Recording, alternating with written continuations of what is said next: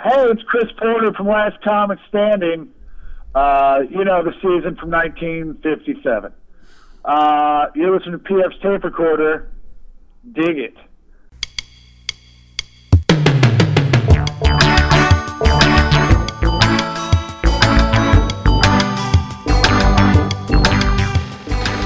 Hello there, I'm PF, this is my tape recorder. Coming up, I get to engage in one of my favorite pastimes, gushing about Canada to a Canadian, this time comedian John Doerr. PF, do you work part-time for Ottawa Tourism? You're doing a great job. John will also talk about his work on Canadian Idol, his non-relationship to comedian Jimmy Dore, who's also a friend of his, and that hilarious bit that John Doerr did with Rory Scovel on the Conan O'Brien show.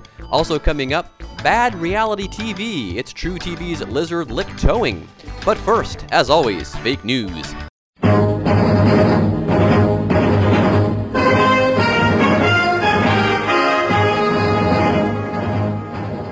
And now, fake news with me. Robert Downey Jr.'s wife Susan delivered a son this week.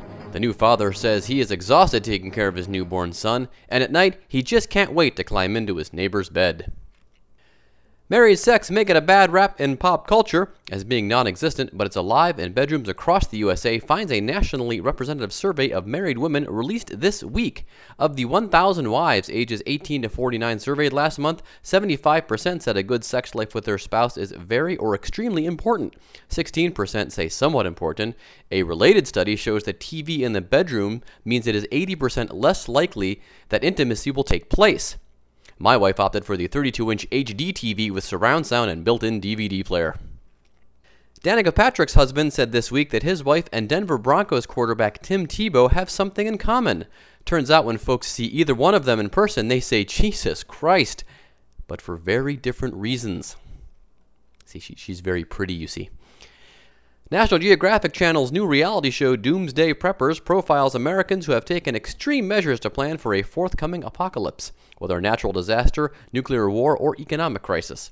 The show premieres this week with back-to-back episodes on the National Geographic Channel. The channel commissioned an online survey of 1,100 adults in the USA and found that 61% of Americans who leave the country will experience a major catastrophic event within the next 20 years, but only 15% feel they are prepared for it. Half believe the disaster will be Barack Obama, the other half, Mitt Romney.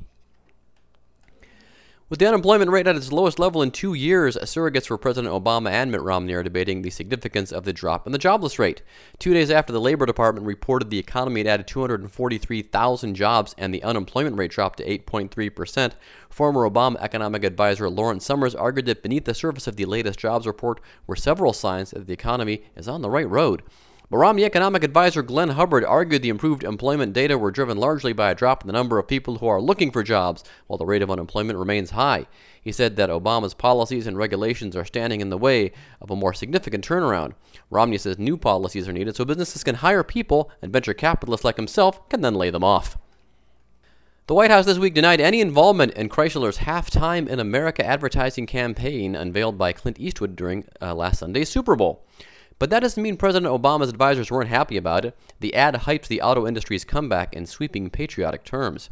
That's what the Obama administration has done since government loans and forced restructuring helped Chrysler and General Motors recover from the recession. Indeed, many credit Obama with GM's surpassing Toyota and reclaiming the title of world's biggest automaker. Others give credit to some guy named Tsunami. Didn't think I had it in me, did you?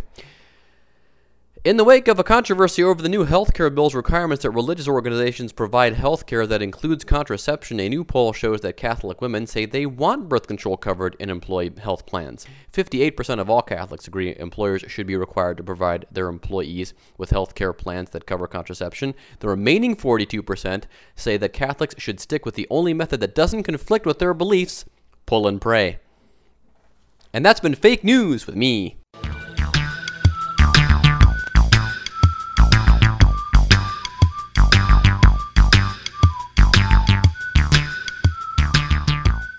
So I took my wife to the local casino on the Big Game Sunday, where ironically I couldn't bet on the big game, and we stopped at this little restaurant that we like. It's a few blocks away from the casino, and first of all, let me tell you, they have the best Mexican. His name is Pedro, and he's so nice. No, I'm kidding. It's That's kind of a reworking of another joke I do in my stand-up a bit. Kind of the fun times you're in store for if you go see me do open mic. Anyway, actually, the place is called Acapulco in Lawrenceburg, Indiana, and it actually is very good. Huge drinks, huge tasty drinks, good food, and just good times. Anyway, we're sitting there at the bar, and thankfully they don't have any of that pre-game rubbish on because I don't care about any of that stuff. I just care about the actual game, which isn't going to start for a couple hours. And instead, they have True TV blaring. True TV, of course, shows all those great reality shows, and there's one on that's called Lizard Lick Towing. Now, I don't have cable, so this is kind of a treat. I'd never heard of this show. Apparently, it's semi-popular, and just basically what it is this guy down in North Carolina runs a towing business. His wife works with him. His buddy works with him, and they have all kinds of misadventures repossessing people's vehicles, which is one of the main things that they do. Okay, so while I was looking for clips to play for you in this bit, I ran across a guy on YouTube that's very upset about the fact that the show is, kind of fake, maybe. It's or maybe it's a fictionalized account of things that happen. But this guy on YouTube, he's really upset about the fact that it's fake. And I was wondering how he took that WWE announcement a few years back. Like, wrestling's fake? Well, the problem with Lizard Lick is it's kind of bad fake. It's kind of easy to see through. They didn't even really try to make it not fake. For example, in one storyline, they repossess a van, and this van is being used by a guy to install cable TV. Well, he doesn't own the van. The guy that does, his boss, is behind on the payments, so it gets repoed. Well, they go to repo it while he's on a job installing some guy's cable, and this doesn't sit well with the guy who is getting the cable installed. And he tells the repo guy, Ron, the guy that runs Lizard Lick, hey, at least let him finish installing my cable. No dice. Ron hooks it up and drags it out of there. There's a little fisticuffs, and then later, the guy that was supposed to get cable and the installer turn up at the Lizard Lick offices while just Ron's wife is there, and they demand that the installer get his truck back so he can at least finish the job. No dice. So, while no one's looking, the jilted cable customer takes matters into his own hands. And when Ron gets back to the shop, he's in for kind of a surprise. I've never walked in the office with food in my hand and not have my dog Repo coming out faster than the speed of light. Where's my dog? You guessed it. There's been some kind of a dog napping. They bring up the CCTV and are in for a bit of a surprise. Where's Repo? He's right there. Oh, there's Repo. He's at the door. He wants to go in. Look, Bo, it's those guys. The one we just finished repoing the van from. What's he doing, dude? He picked Repo Dude, he up. just picked up my dog. Whoa, he's put my dog in the car. I'm going to this guy's house right now. That dude took my dog. That's right. They took his dog. No, dude, actually, he's a very kind of a charming guy. Nice big Southern fella, and very likable. Probably why the show is so successful, despite the chicanery that's going on. So anyway, Ron goes back to the guy's house, nay trailer, seriously. And while his buddy is talking to the guy that dog napped the dog, and talking to the couple at the front door, Ron sneaks around back. And the punchline of the bit here is that, of course, Ron opens the back door. He calls for Repo, his dog, gets his dog, and foils the potential cable customer. Now, I'm wondering if that when they went to get this guy's release signed, because he's got to sign a release to be on TV, if he said, well, I'll sign the release if you make sure I get my cable. And because otherwise, he's going to sign a release to be on TV, but he'll never be able to see himself because he doesn't have cable. So kind of an O. Henry-esque type of ending, isn't it? Okay, well, there was another, storyline we got to see before we headed off to the casino. Ron and his buddy head out to another trailer, yes, and are hooking up this guy's pickup truck. And as they're doing it, I guess the guy's name is Crazy Walt, apparently. You'll see why, or hear why. And I guess the guy's son and maybe daughter-in-law or daughter come out, and they go, you don't know who you're messing with, and, well, this happens. He's got a gun, Bobby! Bobby!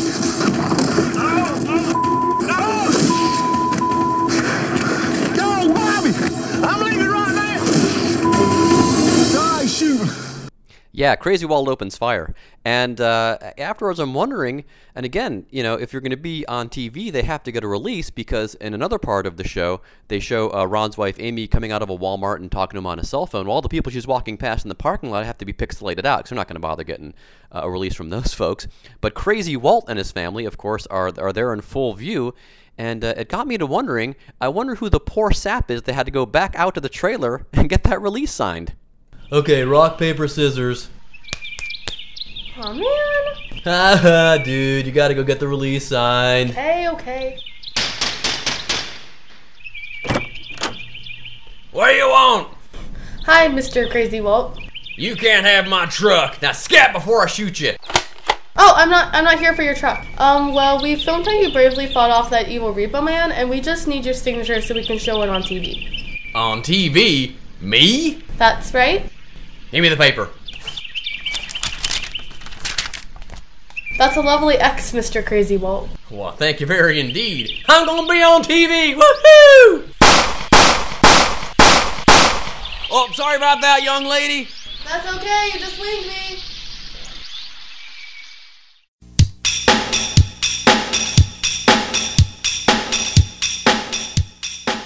John Doerr is recognized by Canadian audiences as the host of the John Doerr TV show, which ran on the Comedy Channel up there for 2 years. He was also a correspondent on Canadian Idol, and he's going to talk about all of those things live, well, sort of recorded from his boyhood home in Ottawa, Ontario, Canada. Here's our interview with John Doerr.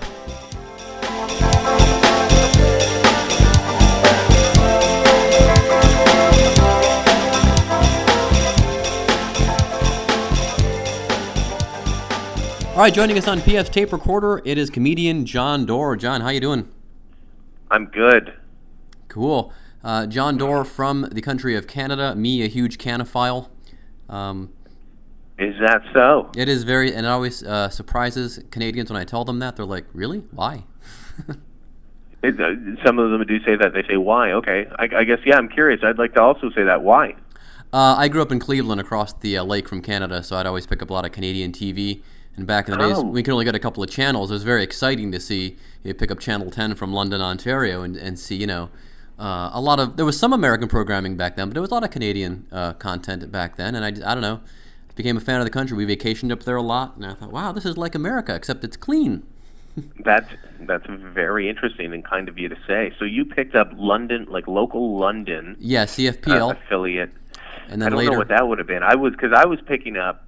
what were we getting? We were getting Rochester news. That would be our exciting glimpse into local Rochester news. That would be the affiliate. So we got to know Gabe Dalmuth.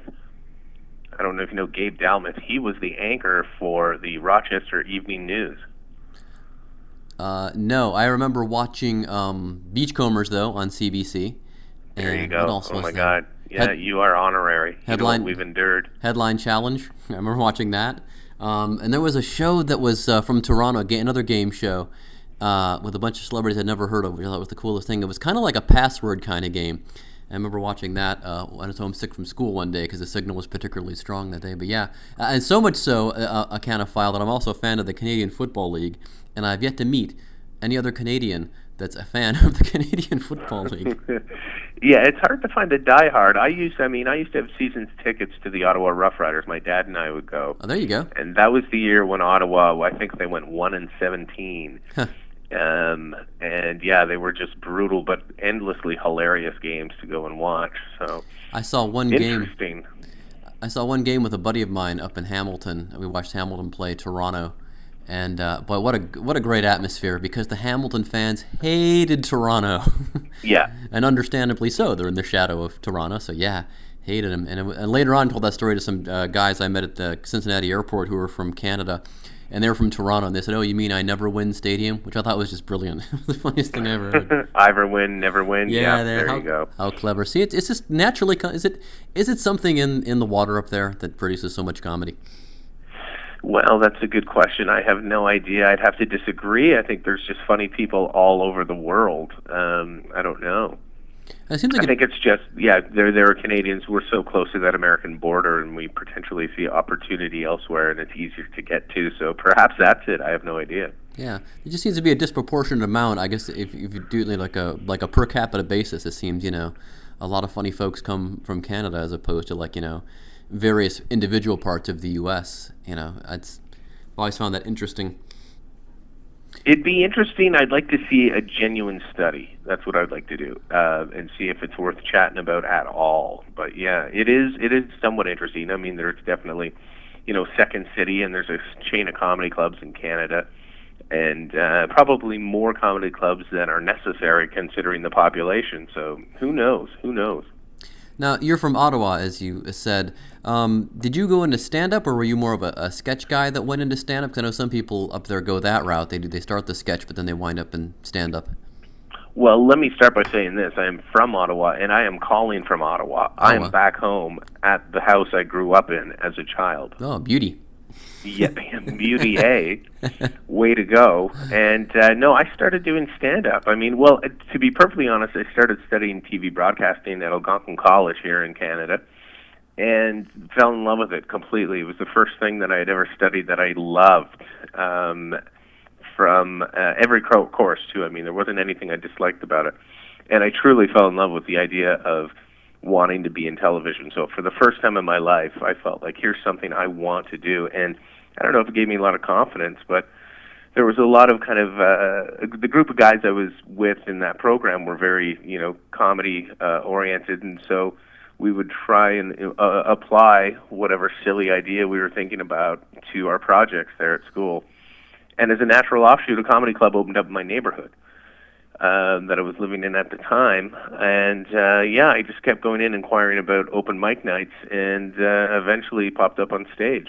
So, I think it was TV broadcasting kind of inspired me to do something creative, and then eventually just hopped up on stage, and it was terrible. So how long before you got better, though? Did you quickly realize, which direction you wanted to go, or is it a matter of practice, or you learn from your mistakes, or how did that go? I think at that age, I couldn't think logically about it. All I knew is that I liked it and wanted to continue doing it. Getting better, that's a great question. I mean, I think that's still happening to this day. But I guess it wasn't until about 5 or 6 years later from originally starting it, when I moved to Toronto, I really started to, be a little bit more selfish performer, performing the way I wanted to, what made me laugh, as opposed to pleasing the audience. So how did that lead to the gig at it was the Comedy Channel up there, right? Is that what it's called? Yeah. Are you talking about the TV show that we made? Or? Yeah. Well, yeah, I had done a show. It had nothing to do with comedy, but I mean, at the time, I was now, performing improv and murder mystery dinner theaters, which I loved doing, and I was doing as much stand-up as I could, but there was just, not enough money in stand-up at that point. So I had to take a bunch of different jobs, and then eventually, got into a little bit of acting, got a demo reel together, and did a show up in Canada called Canadian Idol that I was involved in. And that's right, yeah. Through that, the best thing that kind of came of that was I, got a strong relationship with the production company and the network. And the production company decided, let's get your own show going. I mean, what idea do you want to do? So I generated an idea with a friend, and the two of us pitched the show, and then ultimately Comedy Network picked it up as a pilot. About a year after that, we restructured the show, and then they picked it up as a series, and then we got away with murder for 2 years. And so, were you like the Ryan Seacrest portion of Canadian Idol, or what was your... I wish. No, I was... the host of the show was Ben Mulrooney. Now, as a Canada-phile, maybe you know Brian Mulrooney. Yes. There you go. Well, his son, Ben Mulrooney, so son of the former Prime Minister of Canada, Ben Mulrooney, became the host of the show. And they were looking for a sidekick / comedic correspondent who could go out and do stories with the kids. And so, we tried to make a family-friendly primetime television show funny by adding these little stories. And sometimes they were, sometimes they definitely were not. And, so that's what I did. So has anyone from Canadian Idol gone on to have a big recording career in Canada? Because I know there have been a lot of, musically of course, not just comedy, but we've gotten a lot of great artists out of Canada over the years. Well, I'd say the one that you may know, but the one who definitely has the most success from the show is a guy named Jacob Hogarth. He started a band called Headley. And so you may or may not know Headley. They've definitely kind of broken into the States a little bit, but they're very big here. And I don't know, it's hard to describe them, kind of like pop, punk, ballad. They have a diverse musical library, but really, really talented, great guys. So yeah, those would be the most successful. So how did you wind up in Los Angeles? When did you finally decide to kind of take your talents to the States, take them south of the border, as I guess they LeBron would say. As LeBron would say. Yes. Yeah. Well, I wanted to leave the Cavaliers up here and head down to Los Angeles, I suppose about 4 years ago. The TV show that I had been going down to Los Angeles when they were deciding whether or not they're going to renew our show for a third season. Knowing the economy had hit everything hard, and it didn't look like they were picking up a lot of programs that had previously existed. So I went down to Los Angeles, just kind of looked around. And then we got word that they weren't going to pick it up. So that was about 4 years ago, and I decided, that's it. Let's get an apartment here. And I already had my working visa. And let's make a go of it down here. The weather's beautiful. Margaritas are fresh. It's good. There you go. So that was about 4 years ago, when the show was canceled. That's when we decided to move down. And you go back to Canada often, though, I take it, because we're speaking... I don't go back too often, believe it or not. I mean, I come back for work, and so that kind of keeps me busy. But, I'll come back for comedy club work, but I'm usually just up for the weekend and then back down to L.A., so... Well, your hometown, I think, is one of the most underrated cities on the continent. It's a lovely city. I haven't been there in ages, but when I was there, it's a lot of cool old architecture, especially Parliament and all the government buildings and so forth. It's a really neat little city. PF, do you work part-time for OttawaTourism.org? I should. Because you should. You're doing a great job. Because it's yours to discover. As I saw that jingle in my head from when I was 11 years old. And I'm glad they changed it back. It used to be called, it was Ontario Keep It Beautiful for a while. Then they went back to Yours to Discover, which it is to this day. So, yeah. You know too much. I'm flattered and interested and curious, and now suspicious of you for some reason. and rightly but so. Yours to Discover would be the Ontario. Yes. Team, right? Mm-hmm. Yeah, and when I was in the airport, I used to work the Cincinnati airport, and some fellows were talking, and I knew they were Canadian, and I said, "Are you hosers?" And they got a little upset with me. And I'm like, oh, no, you don't understand. Really? I say that with the utmost reverence and respect. I totally love your country. That is high praise to me. It is, Anytime someone makes that kind of reference. I mean, any kind of Bob and Doug McKenzie reference, I'm forever in love with whoever mentioned it. Absolutely. And unfortunately, my TV production instructor in high school described that album, of course, as just two guys getting drunker and drunker. Which I guess is correct, but it's still hilarious for some reason. On paper, it's a horrible idea, but in execution, it's genius. Yeah, it's clearly two idiots wasting their time that don't deserve an album doing an album. There you go. And how great was, I mean, I think one of the tracks was You Are Our Guest. Yeah, that's right. And you could read along in the liner notes. The liner notes, yes, you could answer the questions. and be the guest and find out why he walked out. Yeah. That's funny. Brilliant. So you're making a name for yourself in the States here. Been on No Relation, Jimmy Dore's podcast. Yes, relation though. Jimmy is a cousin of mine. Huh. Now unless you listen to the whole podcast, that is incorrect. That we're not. That is incorrect information. Yes, we'll link to that episode. You've actually been on 2 episodes recently of like within the last couple months, right? Is that correct? I know of Jimmy Dore's podcast. Yes, comedy and everything else. No, I think I only ever did that one podcast. Okay. Yeah, just the one. Okay, I thought he must have repeated it then. He does that sometimes when he gets lazy. But I know I've only done it once. Yeah. Okay. And there's, of course, there's that famous bit people might know you from that's been circulating on the internets a little bit of you and Rory Scovel, I believe it is, on Conan. That's correct. Yeah. Yes, that's some funny stuff. Now Rory asked you to do that, and he's done it before with other guys. But how did that come about? I'd done it with other guys. Oh, okay. It's your bit. Okay. Yeah, and then Rory is a close and lovely friend of mine, and we just work so well together. And so clearly when JP, the booker for Conan, had seen us do it at a variety of festivals over the years, and we would have loved to do it on the Conan show. And so eventually he said, you know what? I think we're ready. Let's give it a try. And it was pretty much as simple as that. I mean, we went out and we did it. It was tons of fun. Yeah. And it fooled quite a bit of people, which, I'm a pretty dim bulb, when it comes to catching on to things like that immediately. I can be duped pretty easily, but I was like, oh yeah, this is great. But then I guess people really did take it seriously and ask you why you got booked at the same time. Yeah, that was a little strange. I didn't run into too many of those people, but Rory told me. Okay. But yeah, I found that a little bit strange. I mean, maybe Conan sold it a little too well off the top. I'm not sure. He did do a good job. Yeah, it was very convincing because it didn't seem shtickish. Yeah. Okay. Because if that's the case, then fine. But I mean, who in their right mind would think that two performers performing simultaneously, completely separate sets, with no possible way of fun? Yeah, I mean, when we've done it live before, we've done encores that go on forever. Wow. We're just playing so musical hard. instruments, and that even gets more distracting. But it's really is a really fun thing to do, and people seem to have liked it, so that's great. It's almost like, if you went up with a guitar and he went up and you guys played two completely different songs, like one of you played Surfin' USA and the other one played Purple Haze or something. How would you not get confused? We did it as a ballad, yeah. Reggie Watts came on and improvised some sort of, I think it was reggae, I can't remember. And I sang Bryan Adams' Heaven, and it was hard to sing a ballad while all you hear in the background is "boy." So yeah, but nevertheless, a challenge and always fun to do.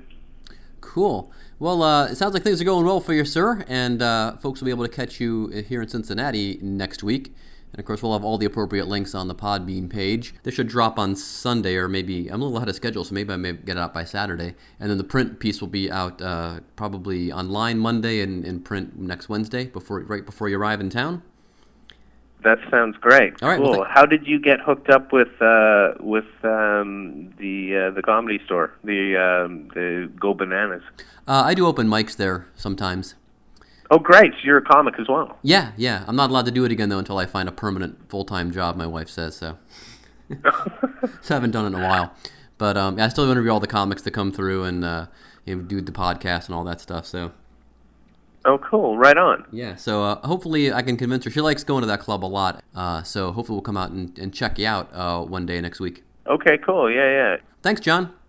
All right. Yeah, thank you, PF. Right. We'll see you in a little bit. All right. Bye-bye. Take care.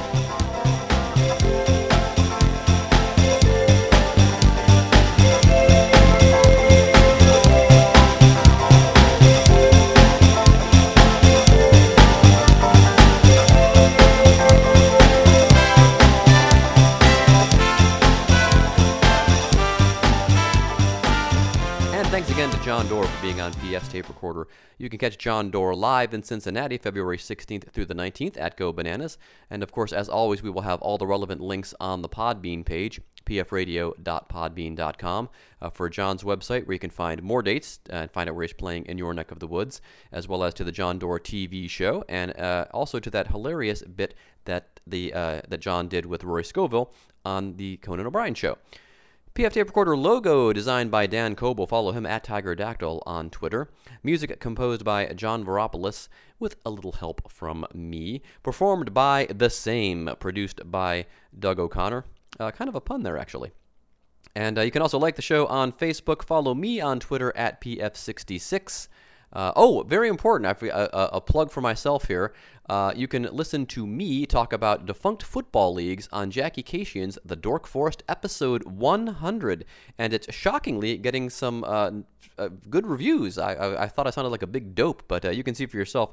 Look up The Dork Forest. You can just Google that. Of course, we'll have links to it on the Podbean page. Other than that, so long, and thanks for listening.